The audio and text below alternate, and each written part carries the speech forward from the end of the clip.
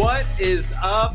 What is up, everybody? Once again, you guys are on the Cash Geeks Network every Tuesday night at 6:30 p.m. Eastern Time. We go live both in the Cash Geeks Network Facebook group and on youtube.com/Cash Geeks. Guys, thank you so much for joining us. We have this very special guest host, Gary. What's up, guys? Surprise. And I'm Dom, and you're on the Cash Geeks Network. We're going to bring the fire to you guys today. We have a very special guest. In addition to Gary guest hosting, we've got a very special guest that's in the building. You guys may know him as the wholesaling expert. You might know him as the sales expert. He provides sales training. He's done $100 million in sales. I mean, the list goes on and on and on. Ladies and gentlemen, we're bringing to you Eric CLINE. What up? Hey!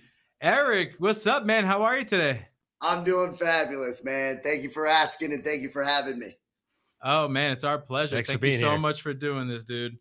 Yeah. Hey, real quick, what is it with the baseball bat? We're getting nervous over here. Everyone asked. I have like 3 or 4 of these around my office. It's just something that I've always had in my hands. Like when I pitch, I'm always standing up, and the baseball bat is just something it's just my go-to, man. So what do you mean when you pitch? When you speak on stage, is that something that you hold in your hand? It's funny you asked that because I just started getting on stages, and everyone's asking me. They're like, "Dude, are you gonna bring your bats or what?" Dude, and you totally do. You that. have to. Yeah. This one was actually a gift from somebody that was in one of my sales training classes. I started off the first day with the bat, and I got this beautiful gift in the mail. So it says create your own luck or make your own luck. Oh, that's great. Right. That's really cool. Yeah. Oh, that's amazing.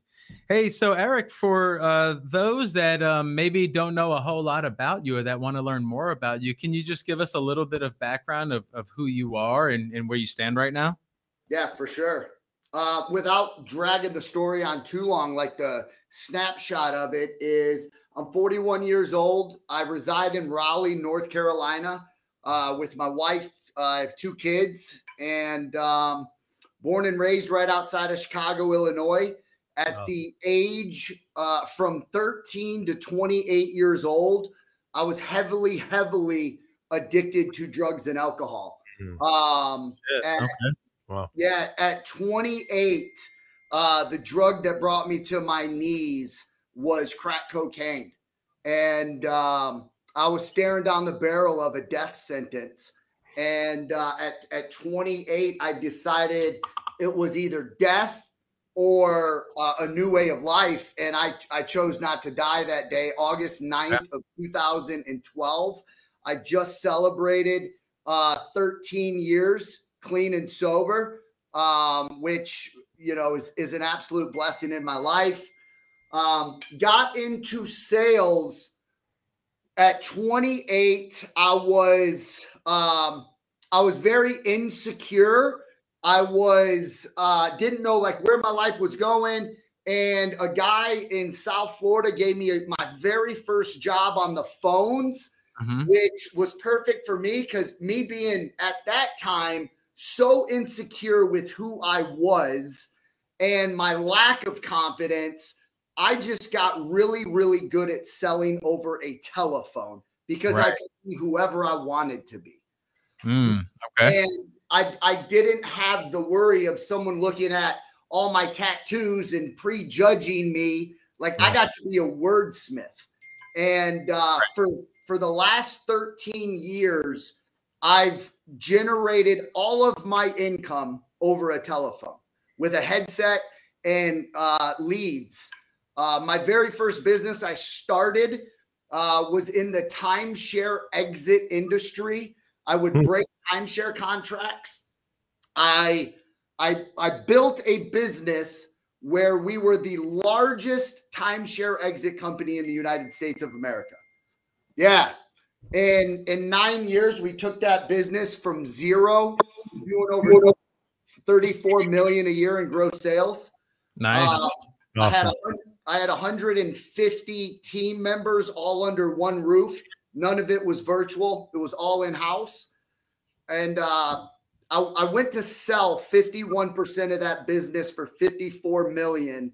And unfortunately, 60 days before the sale were to go due, I got hit with some massive lawsuits by two of the biggest developers in the world.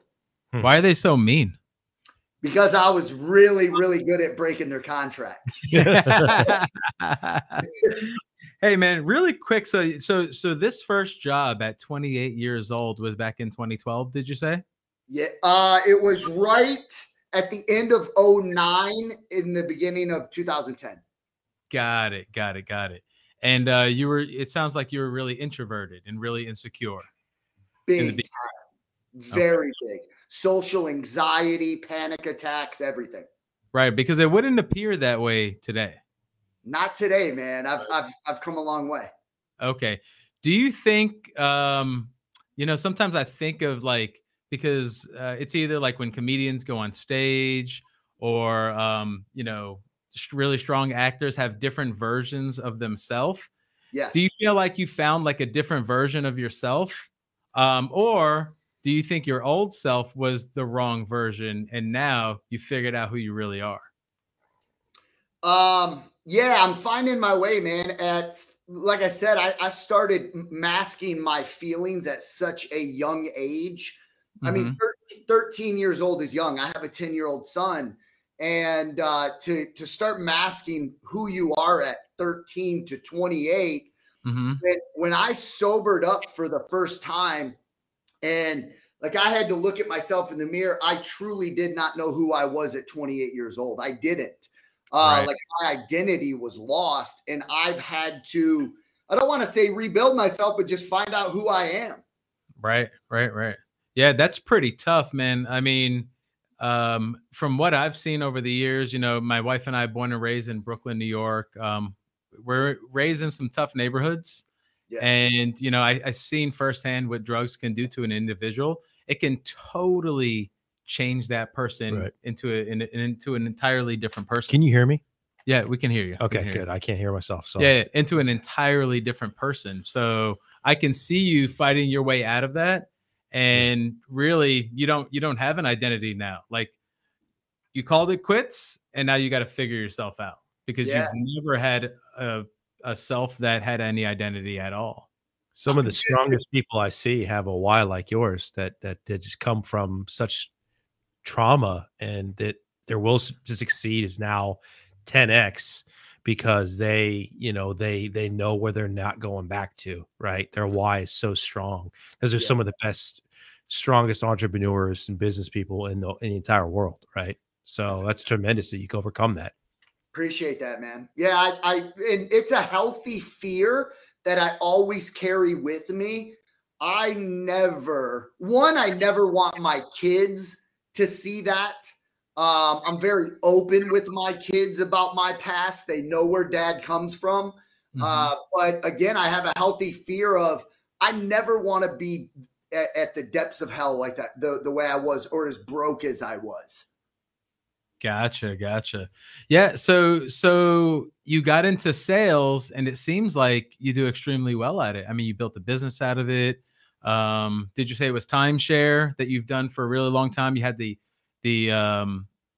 option to sell it for a really large number. You got into a squabble with that, but it seems like you really found your neck. It's something I love, man. I explain it as, but it's so much healthier. It's like the high I always wanted to chase, man. I love everything about sales. When I get into the close, I still get those butterflies and the nervous feelings. And for me, it's an absolute rush. Now, how does somebody do that? Because I'm naturally an introvert, and I think I'm pretty good at sales. I'm pretty decent at sales. But most people are extremely fearful of sales. They don't want to sell. They don't want to talk on the phone. Nonetheless, get on the stage or go up to a random group and start talking to them. They just want nothing to do with it. So how did someone completely turn themselves around to be comfortable with doing that? Because it seems like you were almost just like all those people that I was just explaining. Yeah. Oh, I was that and more, 100%. So I believe you're like, I hear a lot of people say, man, I was born a natural salesman or a saleswoman. And it's like, okay, all right, I get it. You may be able to talk to somebody or whatever, have a natural conversation. But when it comes to actually closing down deals consistently, I believe that's something that is very easily taught to somebody. How and phone fear is a real thing. Like phone fear is real. It's real. It's alive, and it stops so many people from being successful where they're so fearful of rejection or they don't know what to say or how to say it. So for me in the beginning, I was blessed enough to be like the very first company that hired me. I was in a company of 200 salespeople. Wow. And I started off as a fronter, just cold calling people. But it's the repetition, man. It's the reps. You have to put in the reps. You throw me on a football field, I'm gonna feel super uncomfortable. You throw me on a basketball court, super uncomfortable. But if I stay on that court long enough, I'm gonna get as the dribbles go on or I take the shots, I'm gonna get more and more comfortable. Same thing with sales. The longer you stick with it, the better you're gonna be. And like it's as simple as that. You got to put the reps in. Just like the gym, right? Just like working out. You have to. You just gotta start, right? Yeah. Yeah. Totally. Yeah. So what happened next? You went to sell the timeshare business. You got into some lawsuits. I'm sure that got settled at some point in some way. And then there's the next part. What happened after that? So when my business when the sale of the business didn't go the way I thought it was going to, it was a shot to my ego. It really was. That I was that business. Everybody knew me in South Florida because of my business. Like I caught the attention of guys like Grant Cardone would have me speak on his stages. And when my business was no more, like the phone stopped ringing. So for a year and a half, I went through a bit of a depression. Like I didn't know where, like what my lane was. I was like, holy shit, that just came to a screeching halt. Wow. I didn't get the money I thought I was going to get. Where does Eric go now? So for a year and a half, I was like trying to find my way in my lane. I tried a couple different businesses that didn't have my heart. And this model, the wholesaling model, was brought to me about 2.5 years ago. And I heard about it. I didn't do much research. My buddies kept coming to me. They're like, Eric, this is something you would absolutely excel in. It's just like your last business. It's lead generation, phone sales, and fulfillment. They're like, dude, you should really, really give this a shot. So I was operating a business, had a staff of about 6 in another industry. And I absolutely hated going to the office. And I told my wife one night, I was like, I'm miserable. I'm the only one that hates being in that office. Like, this is not fair to me or the people that are working for us. Right. And I went in the next day and I told all 6 people that were there, I said, listen, this business, we're shutting it down. Sorry. I'm not happy. I wish you all the best of luck. That day is the day I decided to come into wholesaling full time. Wow. Okay. Yeah. And that was like 16, 17 months ago. Wow. Okay. Recent. Yeah. Okay. So you just cold shut it down, didn't sell it to anyone, didn't give it to anyone, just doors are closed. Doors are closed, literally. Okay. Hey man, Yeah. happiness is more important than anything, right? 100%. I think as we get older, because I'm 43. Did you say you were 41? 41. Yeah, I think as we get older, we realize how way more important happiness is above all other things. Especially time. Time, we realize how precious time is and 100%. what you do on a daily basis, right? What you invest your time in. Exactly. Oh, Yep. and by the way, Eric, this is my buddy Gary. Hey, He's how a you good doing, friend man? of mine. He's one of my buyers. We wholesale to him. He's a flipper. He's a real estate expert, and he's my real estate broker. So, Right on. Gary, Gary. Gary. I gotta Gary's- ask. I'm sure we'll get to. I gotta ask about the bat though. So we'll get to that. I'm curious. So, wholesale business has started. How did the beginning of that go? Amazing. Like this whole 16 months has been absolutely amazing. I have a fire back in me I have not had in years, which is phenomenal. For the last 16 months, I have yet to get up and have to go to work, meaning I love what I am doing. So we've been in, started off with just me. I was pretty reckless in the beginning on because I didn't know what KPIs to look out for or anything like that. So right off the bat, day one, I hired like 10 to 12 VAs just to cold call for me. So I had all these leads just coming in like crazy. Didn't know what to I took my sales pitch from my timeshare exit business and brought it, or my process, and brought it to this industry or this business model. And in the beginning, I don't know, it took me a few days to maybe get a deal locked up. But I was taking the advice of a couple buddies that are in the industry. They put me into a few markets that were just completely horrible. Like I was in Toledo, Ohio. Okay. I don't know why they were like having me test the market out for them or something. Locked up 13 deals in Toledo. They could not get rid of one of them for me. So I was outsourcing my dispo just so I could focus on the sale of the model. Yep. But after 3 months, it took me 3 months to generate by myself $100,000 in assignment fees in 1 month. So it took me 3 months to build up to that. To date, I'm looking at my CRM right now. We've closed on 137 contracts for just shy of 3.2 million. Hell yeah. Awesome. That's freaking amazing, dude. Hats off to that. Wow, Hats that's off to 16 that. months, right? So that's progression from 16 months. Yeah, 16 months. And I didn't know what the hell wholesaling was 16 months ago. That's Now, awesome. is that your career or is that year to date? That is, it's year to date. Year to date. Yep. Okay. Amazing. Amazing. And can you talk a little bit about how the team looks and the structure or flow of business? Yeah. So I have an office here in Raleigh, just right outside of Raleigh. We're in a 2,000 square foot office, getting ready to move into a 6,000 square foot here in roughly 90 days. I have 3 in-house acquisitions, 2 in-house dispositions, 1 transaction coordinator, 15 virtual cold callers, and then 4 virtual lead managers.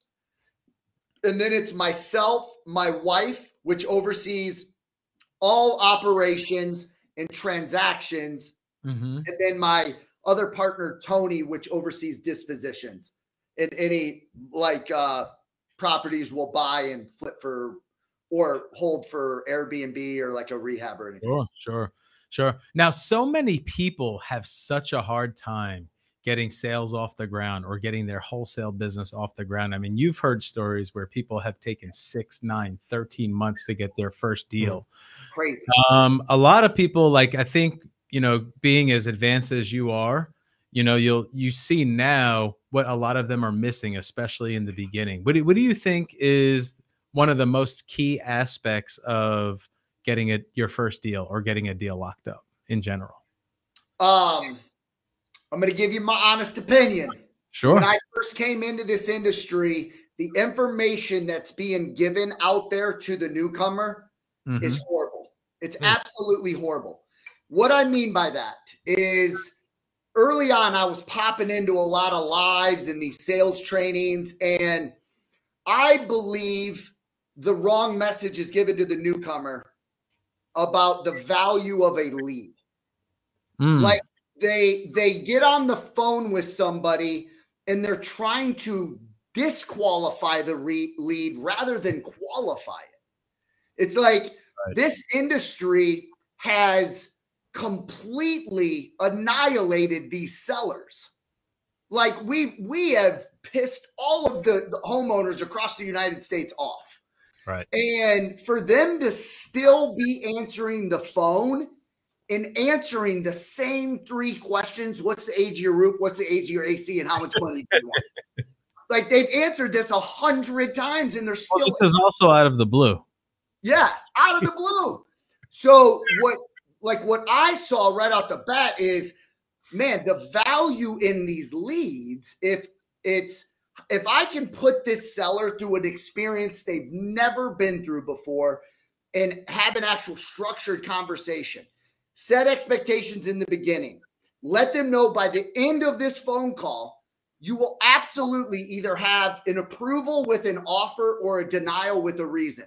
So I qualify every property. And the reason I do that, it's just, I do a takeaway like the whole time of, hey, we're going to qualify your property. And by the end of this phone call, I might tell you we can't buy it. The reason is because they've never heard that before. Like I want them to have a different experience with me. So I think sales, one, value your lead. If they answer the phone and say hello, be grateful that seller answered the phone and said hello to you. Amazing. Amazing. So it sounds like sales is a really, really important part of the business. Like one of the things that we've noticed is some of the same questions come up over and over, and it feels like people are focusing on the wrong thing. Like, what is the best list to get your leads from? What is the best skip tracing company? Can I see your org chart? Can I see a diagram of your flow of business? And why is no one asking about sales and sales strategies? It's not sexy right away, right? It's the like if you're wholesaling, your lead generation and sales and nothing more than that. Right. I get asked the question all the time: what list do you pull? It does not matter what list you pull. It's what you do with the list when you have it. Exactly. Agreed. Great point. When we have our sales meetings in the morning, I tell my guys, I'm like, it's not about the list we pull. It's not about the skip tracing. Of course, you want good data. You want a good skip tracing company. You want to get the right leads in. You want to target the right individuals or whatever the case may be. But it's really about like everyone's trying to convert this art into a science, but art is a real thing. Being a great sales individual is a real thing. Learning the objections, learning the rebuttals, pulling from that arsenal of what is the right thing to say at the right time. You need to practice that daily. It's super, super fucking important, right? Mm-hmm. So you have when we train for our sales, right? There's kind of like 3 categories, right? You have people that are clear yeses. Yep. Then you have people that are clear no's, right? Those are very, very small circles. The big old circle in the middle are sellers in disguise, right? It's very ambiguous, and that's when it takes a great salesperson to figure them out, befriend them, and convert them, right? And if you're going to just go for the clear yeses and the clear no's, I can develop an algorithm checklist that lets sellers close themselves. Then, you know, you motherfuckers don't need a job anymore. I don't need you guys. Right. If that was the case. You have a job because we're trying to figure out that big circle in the middle. Right. Could not agree more with you, brother. We speak the same language. Yeah. I love the question when someone asks, man, how are you, how do you negotiate better? It's like, dude, it's not, you got to do everything up to that perfect. The close is the easiest part of the transaction. Like if you've done everything right up to the offer in a close, they're now negotiating with somebody they like, trust, and want to do business with. It's Agreed. The people that rush the process. They make an offer and they're negotiating with strangers. Right. Right. Agreed. They don't ask the qualifying questions. They don't get to know the prospect. They don't know what's important to them. I mean, how are you supposed to make an offer if you don't know anything about who you're making the offer to? Yeah, they don't know shit. They literally don't know anything. And I think that's why in the very beginning for me, when I heard about this model, I'm like, man, you're buying houses over a phone? I'm like, That's a big task to ask of somebody to sell me your house over a telephone. So I came into it with that mindset. I'm like, wow, I got a lot of work to do on every phone call to get a yes at the end of this. That's just how I came into it. Right.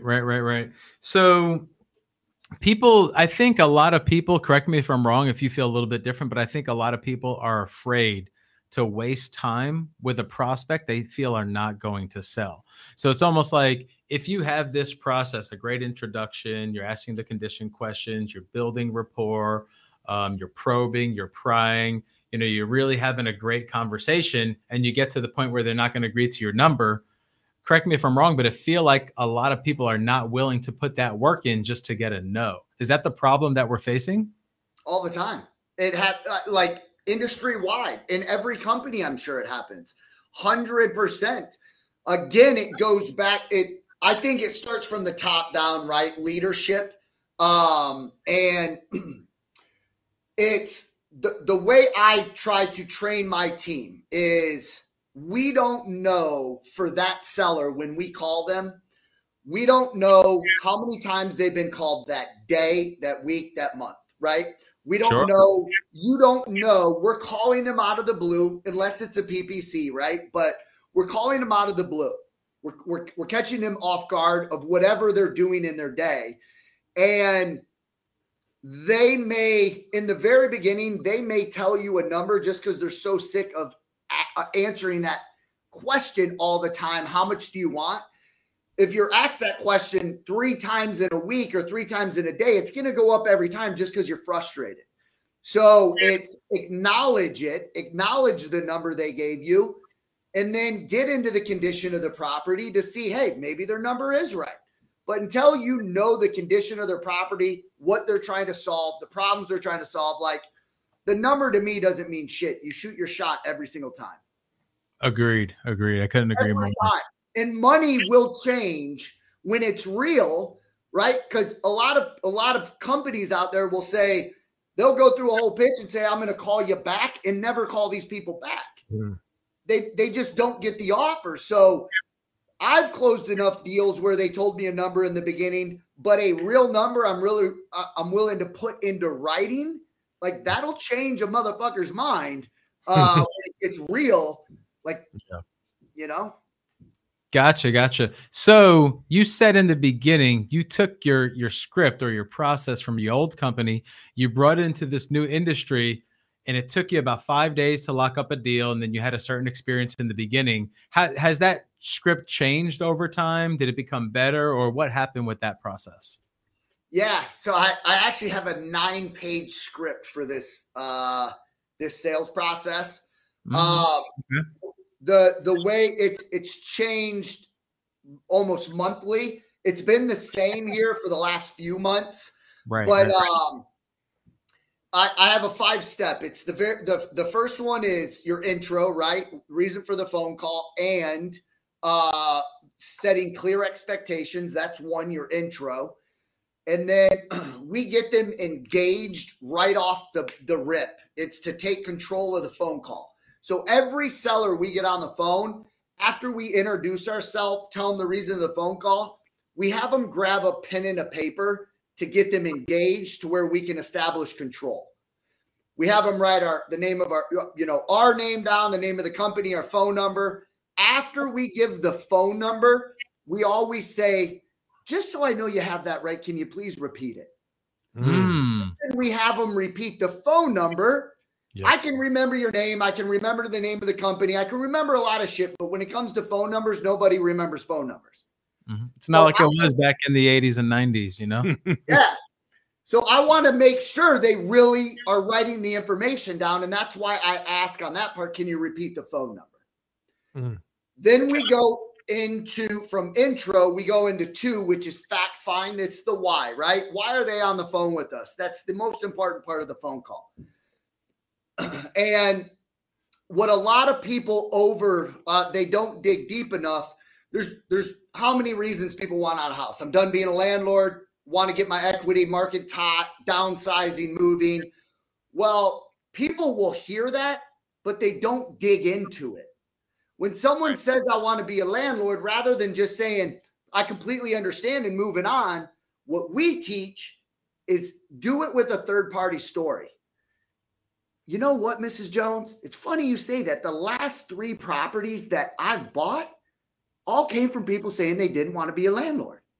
Like Mrs. Jones had her daughter living in there, felt disrespected, wasn't getting market rent. And the reason she wanted to, once she sold the house, she was going to pay off $23,000 in credit card debt. I always attach the money to something they did with it. It's just a third-party story saying, hey, I understand. I've heard this before. This is what they did with the money. And then I'll circle back to them and I'll say, and why don't you want to be a landlord? Right? So I heard it. I gave a third-party story. Then I come back and I ask them the question again. Why? Because I want them to start selling me on why they don't want to be the landlord. Yeah, I think, Eric, what you said there is something that's worked for me, my sales career, different industries, Yeah. is you're relating to them and you're also bringing in you're bringing in credibility. Well, my company did this or we did this. So you're kind of lowering the barrier, like, hey, I've done this before. I got you. Like, so that's a huge, huge thing to relate to a seller and give them stories of similar instances or business transactions. Yeah. And, kind of shows you legitimacy in the process. So that's very smart. It's just more powerful than I don't want to be a landlord. You hear it and you move on. It's like, I always say, sell the sizzle, not the steak, man. You sell the sizzle, not the steak. Right. So Yeah. No, that's a great point. You're talking to the seller and you're qualifying it by pairing it up with this other group of people that they completely agree with and they don't know them from Adam, right? Right. Like, oh, I'm a part of this group. Everyone doesn't want to be a landlord. Yeah. So it makes sense that I want to sell because I don't want to be a landlord. And we've dealt with people like that before. It kind of and leads we a know how horse to water. Yeah, absolutely. yeah. And I always go, man, it's the last 3 houses. They've said the same thing. And then I go into a story, right? I'll go into a story. I loop back around and then I just ask them the question, and why don't you want to, why are you wanting to downsize again? I want them to start selling me. Right. Oh, right, that's when you know you got them, is when they start selling themselves. Yeah. Yeah, for sure. Okay. So fact finding, finding the why, giving the story example, which is all fantastic. And what's next? Then we go into, now, mind you, in the very beginning, the intro, we say, by the end of this phone call or the point of the phone call, I'm just an acquisition manager. I'm going to go through the details of the property. We're going to talk about your situation, the timeline, all that to see whether or not it qualifies, right? So we're telling them it's going to qualify. Then we go into the fact find. We find the why, build that rapport, get on common ground with them. Then we go and we start talking about the property. Questions we do not ask in the pitch. The pitch is the house, right? We do not ask what, like in my office, it's an absolute no-no. You've never asked what upgrades have you done. I don't want them to tell me how much money they've spent. So we never ask for upgrades. We do not ask them in the beginning. While we're talking about the house, we do not ask about the roof, the AC, the windows, or the foundation. Okay. And the reason is I found very early on, so many of the sellers were telling me when I was asking those, I've answered these questions a million times. So they were pairing me with everybody else that asked these questions. Yep. So we start on the outside of the home. I talk about the neighborhood. I see how many rentals versus owner occupied. I want to know if they're on double yellows. I want to know if there's, what's crazy? It's a lot of the shit the hedge funds were wanting to know. Yep. So I took that data and I brought it into my pitch and it worked out really well. I ask questions like the house to the left and to the right of you. Are there fences? Are there animals in the, do they have animals? And I got these people thinking for the first time. Like they were answering questions they've never been asked before. So their experience was different. Then we go inside of the house, right? Walk me through the house.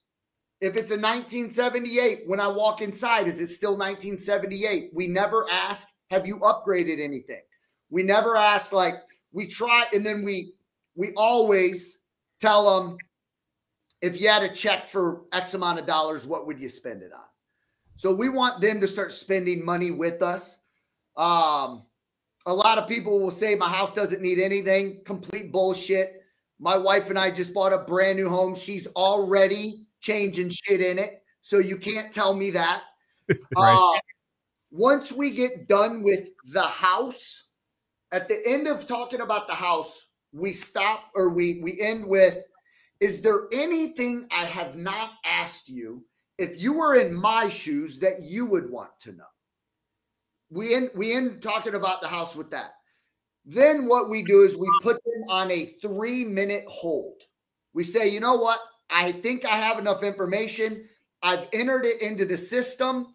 The underwriters, they've been looking at your property for the last 15 minutes. I want to go back there and talk to them to see whether or not it's going to get approved. So we put them on a 3-minute hold. And the reason we just mute the phone, we're not pausing it to where we can't hear them. Because in your fact find, right, you've asked questions like, is your spouse there? They may say no. You've asked, how much money do you want for the property? They may have told you, it's none of your business. I want to hear your offer first. So when you put them on that hold for 3 minutes, they will start talking, not knowing you're listening to them. You know, you got them on a 3-minute hold. Hey, honey, if they can give us X amount of dollars, are we going to do it today? You may find out the wife is there when they told you the wife wasn't there, right? Mm-hmm. So after a 3-minute hold, we come back on the line and we say, you know what?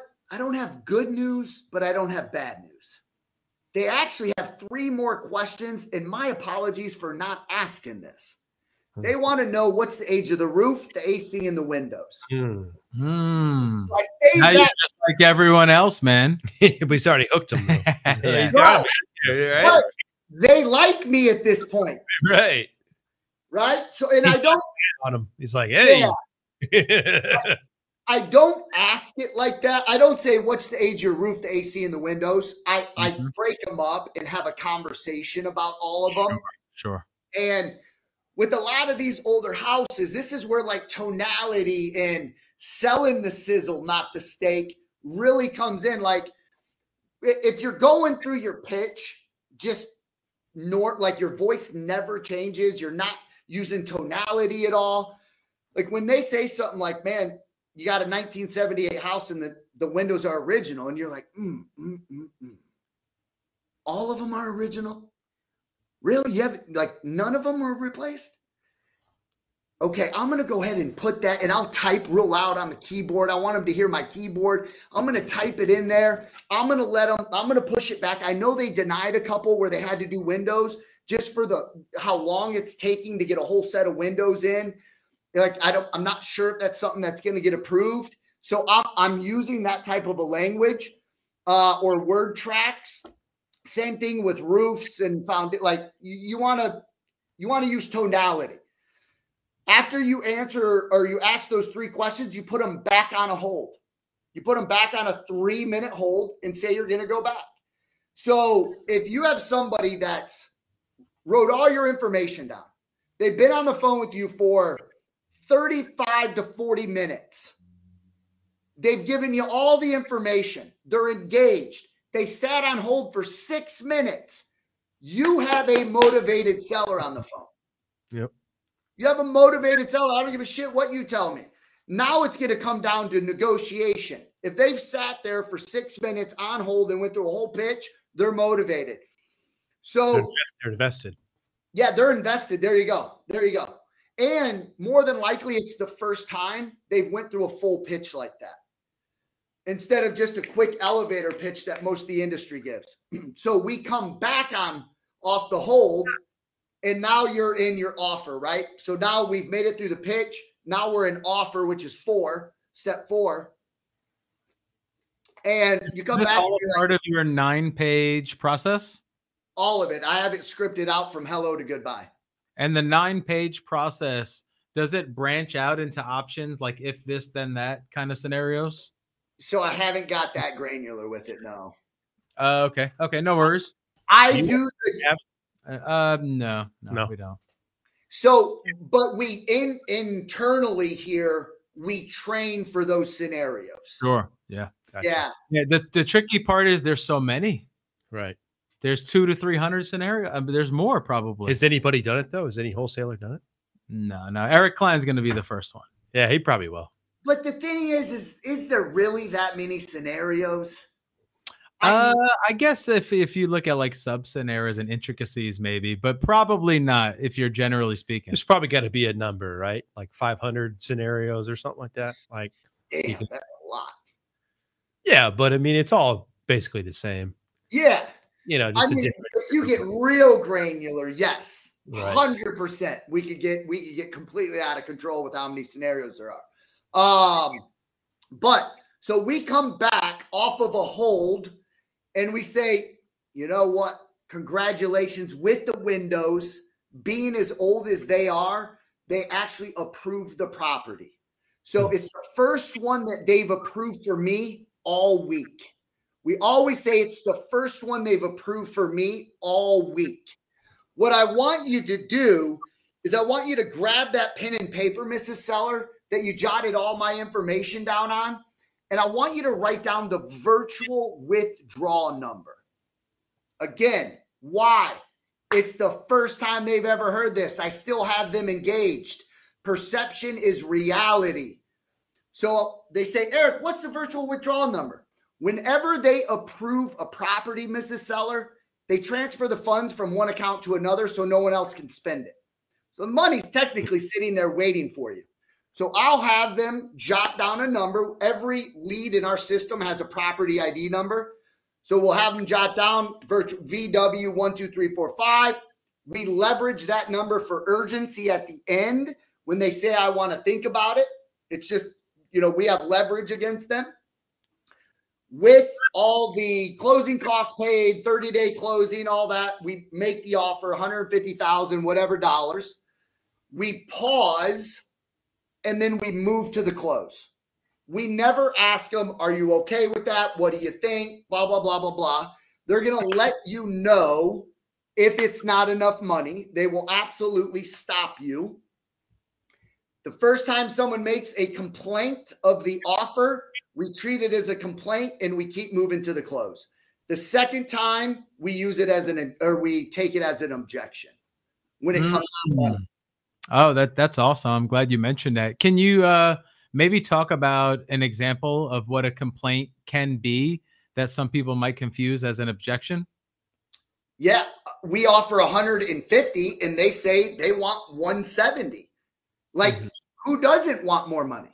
So the very first time we hear it, we always say, I completely understand. As an acquisition manager, this is what they've authorized me to spend on the property. And we keep moving forward. We acknowledge it, address it, move forward. 9 times out of 10, they're going to stop you again. But rather than making a big deal of it, maybe, one out of however many, it is really just a complaint. It's that one that counts where you don't talk yourself out of money. Yeah. I mean, if you're talking about whether it's 1 out of 10 or 1 out of 20, I mean, it could be a couple extra deals a month for that acquisition manager. It could 100%. be 30 to 40 deals a year for the company. 100%. Yep. I think things. Go ahead. Sorry. No. Go ahead. I'm sorry. I was going to say, it's just sales 101. Like, you're assuming the sale. You're saying, like, you're acknowledging the but you don't let it overcome the sale, right? Yeah. So you're assuming the sale and you're just moving forward. And I mean, that's just, I think a lot of people let stuff like that. They're like looking for some way to just eject the call. And you got to keep, like, it's like walls, or you just keep going through the walls till you get to the finish line, right? Yeah. And that's kind of one of the things. You overcome those objections, assume the sale, and keep going forward until, I mean, literally they can hang up you at any time. So if they're still on the call, there's still a deal. Yep, That's yep. what I love about phone sales, man. If they have not hit the button, they're interested in what you're saying. Exactly. Can you also, if you don't mind, Eric, describe to the public about what you mean about acknowledging the complaint? Because I think, this is incredible, and a lot of people might not know what you're talking about, but you don't have to open up Pandora's box if it doesn't need to be open, right? You don't need to go down that rabbit hole. So what do you mean by acknowledging the complaint? It's letting them know you've heard what they've said, you've acknowledged it. I completely understand, Mr. Seller, you're looking for 170. Based off the condition of the property and everything you've told me, this is what they've authorized me to spend is $150,000 covering all closing costs, no commissions, and we can close in the 30 days. I've acknowledged it, addressed it, and then I just keep moving forward. I want them to know I hear you, but this is what the company's authorized. And then I move for the close again, right? They're going to stop you if money is really an issue. When you say, the next step is for us now to prepare a written offer, they're probably going to stop you again right there. If they stop you again because of money, then you need to address it. It's now turned from a complaint to an actual objection. Right. What I also love about this process is it's spending a good amount of time with the seller. You're giving them the attention they need. You're going over everything that they want to hear. They're staying on the phone with you. You're using the hold tactics. That's all really, really great. And by the time you get to the end, whether there's a clear agreement or you're working toward getting the agreement, I think that based on this good, long quality conversation, I don't think that they're going to want to start from scratch with another company after that. No. And I use that line all the time. That I need to think about it, right? If you've asked all the right questions, like in your finding out the why, you should be asking, when's the last time you thought about selling? If the spouse, when's the last time you and your wife selling the house was pillow talk to you? Or when's the last time you were eating dinner and you said you guys wanted to sell the house? I ask those questions all the time. When's the last time selling the house was a conversation at the dinner table? Tell me what the conversation sounded like. What was the timeline? What did the wife say? How does she feel? Who's really the deciding driving factor here? Because if I gather enough information, by the time I get to the close, if this guy or gal says I need to think about it, I have all the bullets to empty a clip on him. Like, John, you and I, we've been on the phone for 45 minutes. You said you and your wife talked about this at dinner yesterday. And your wife said she wanted to be gone because I would have asked all these questions. Right. Exactly. I'm jotting it all down on a notepad as we go, so I have ammunition for the end. And I'll say, like, you've already made your mind up. You're selling the house. You've been thinking about it for 6 months. Your mind's already made up. Right. Why not sell it to me? We've been on the phone. What have I not done to get you to the point where I'm the guy to buy the house? You don't want to go through this for another 45 minutes, 30 minutes with a complete stranger again, just to find out the number's probably going to be at where I'm at or below. Perfect. Yeah. Perfect. Yeah. It sounds so magical when you say it, man. It sounds like you've done this before. Yeah, I've been trying. 173 contracts year to date. No, right? That's amazing. That's amazing. Awesome. Yeah. So you've come this far, and we're getting toward the tail end. We still have a little bit of time, but what's in the future for you and for your company? So I'm just now, I came into this not knowing a lot about real estate. I really did not. Very green to real estate. I knew how to sell and generate leads. I knew that. What I want to do now, I figured out the whole marketing and sales process of the industry. I really now want to get into the real estate side of it. I'd love to build, I'm obsessed right this moment with trying to acquire as many single family residential homes as I can. I don't want to do it recklessly though. So I am truly trying to surround myself with guys that are leaps and bounds ahead of where I'm at when it comes to acquiring deals. Right. So I want to build a healthy portfolio. I want to do a couple short-term rental, Airbnb rentals. My wife loves that. So I got to keep her happy. And then something I'm very passionate about is helping people learn how to have a sales process within their company. So I'm really focusing right now on branding myself as the sales guy within this industry that can help you lay a solid foundation and get consistent results with sales. Yeah, your guy said sell or be sold, right? Sell or be sold, man. I love that book, by the way. Yeah. That's awesome. And then that's part of what this industry lacks. I mean, there are some good sales leaders in this industry, but as far as really diving deep and making it in a way that agrees, like creating something that any company can adopt and implement, Yes. it's very few and far in between out there. And if you have that, then I think people need to reach out to you like yesterday. Definitely got a lot of value Because they need to stop looking for the perfect list, the perfect all the CRMs suck. All the lists seem the same to me. I think you need good skip tracing. You need to be able to get a hold of the right person. But I mean, you need to be able to talk to these people and convert. Yeah. You just need to have a process where, listen, acquisitions is a high turnover. Regardless, you're going to have your few that stick with you, right? But outside of that, it is a high turnover. Sure. And you need to have a process in place where you're not held hostage by your sales team. Like my team, I love them to death, right? Like one girl's been with me for 12 months, almost as long as I've been around in this industry. But if they got up and walked out today, I would not panic.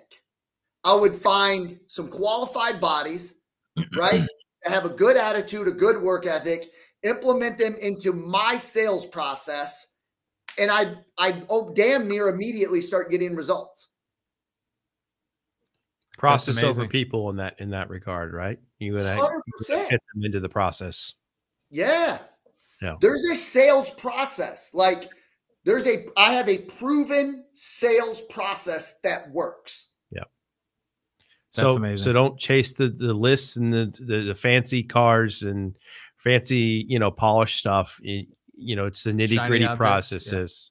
Yeah. Right. I mean, Eric has that refined. So, I mean, that's what you need to be working on, not asking him what the best list to pull is. But what is the best list, Eric? Equity owners with for 14 months, I didn't pull a single list outside of absentee owners with equity. It's the biggest one. You know what's funny is all of the most all other motivating factors are a part of that list anyway. Yeah. So that's just what we pulled. We're now to the point where we're pulling more than that. We're really trying to ramp up our PPC right now. Yep. So that's just where we're at. Our goal for this year was for 2022 is 4 million in assignments. But the more I think about it, man, I don't like giving all these deals away. I really don't. Like I look back at the last 16 months, and if I knew what I knew today, which isn't a lot about real estate, I would not like. Our biggest month was 508,000. Or no, 503,000 in 1 month. And I look at the deals I gave away in all these months, and I'm like, what was I thinking?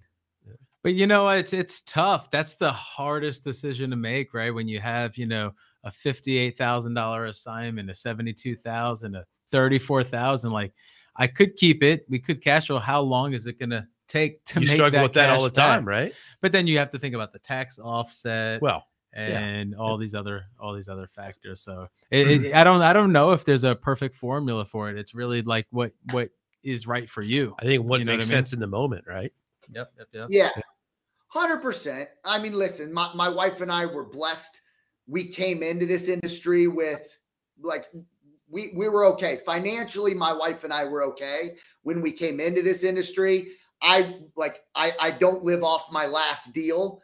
Like I would be okay to acquire some stuff. So Sure. that's just where my head's at right now is I'm thinking long-term rather than the quick buck. Right. Oh, for sure, for sure. Hey, Eric, I know there are a lot of intrigued people watching. There's a lot of comments going on, and people are probably really, really curious. Like, if they want to learn more about you, Eric, what should they do to either reach out to you or to follow you? The Eric CLINE or the Eric CLINE on Instagram. I mean, yeah, it's right there. I see follow Eric on Instagram, the Eric CLINE. Oh, sweet. Okay. Yeah, that's where you find me. And Instagram is the main hub. Instagram's the main one, man. If you reach out to me, it's really me reaching back out to you. So cool.